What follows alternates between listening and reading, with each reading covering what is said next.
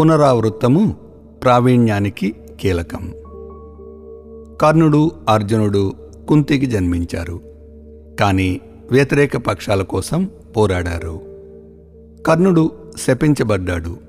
దాని కారణంగా అర్జునుడితో కీలకమైన పోరాటంలో అతని జ్ఞానము, యుద్ధ అనుభవము అతనికి ఉపయోగపడలేదు.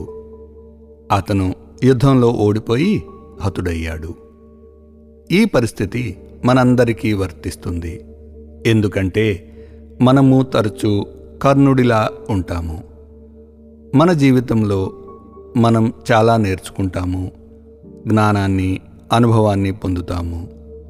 కానీ కీలకమైన సమయాల్లో మనం అవగాహనకు బదులు మన ప్రవృత్తులను బట్టి ఆలోచిస్తాము, పనిచేస్తాము.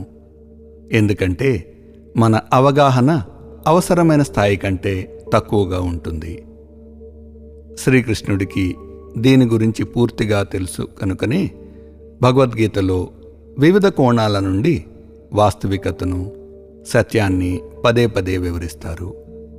తద్వారా లోతైన అవగాహనలో అవసరమైనంత స్థాయికి చేరుకోవాలని ఇలా చెబుతున్నారు. ఒక నదికి ఉండే 2 తీరాల్లా మనలో అంతరాత్మ, భౌతిక శరీరము అనే 2 భాగాలున్నాయని భగవద్గీత చెబుతుంది. సాధారణంగా మనం మన భౌతిక శరీరం, మన భావోద్వేగాలు, ఆలోచనలు, మన చుట్టూ ఉన్న ప్రపంచంతో కూడిన బాహ్య భాగంతో గుర్తించబడతాము.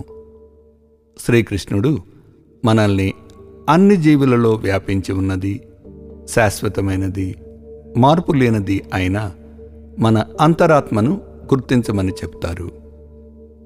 ఆత్మజ్ఞాని అంతరాత్మ అనే ఒక ఒడ్డు చేరుకుని ఇక్కడ కేవలం ఒక ఒడ్డు మాత్రమే ఉందని, అవతలి ఒడ్డు తాడు పాము సాదృశ్యంలో లాగా మాయావి అయిన సర్పం, భ్రాంతి లాంటిదని తెలుసుకుంటాడు. ద్వంద్వాలను అధిగమించటం ద్వంద్వాతీత, గుణాలను అధిగమించటం గుణాతీత, సమానత్వం, కర్త కాదు మనం సాక్షి అని గ్రహించడం, కర్మ నుంచి కర్మఫలాల స్వతంత్రత అనే అవగాహనలే చైతన్య సాధన మార్గాలు.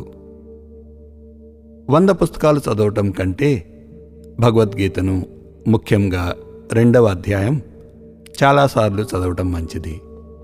ఎందుకంటే ప్రతిసారి గీతా పఠనం మనలో విభిన్నమైన రుచిని, మంచి భావనను, మెరుగైన సాక్షాత్కారాన్ని కలిగిస్తుంది, ఆనందాన్ని ప్రవహింపజేస్తుంది.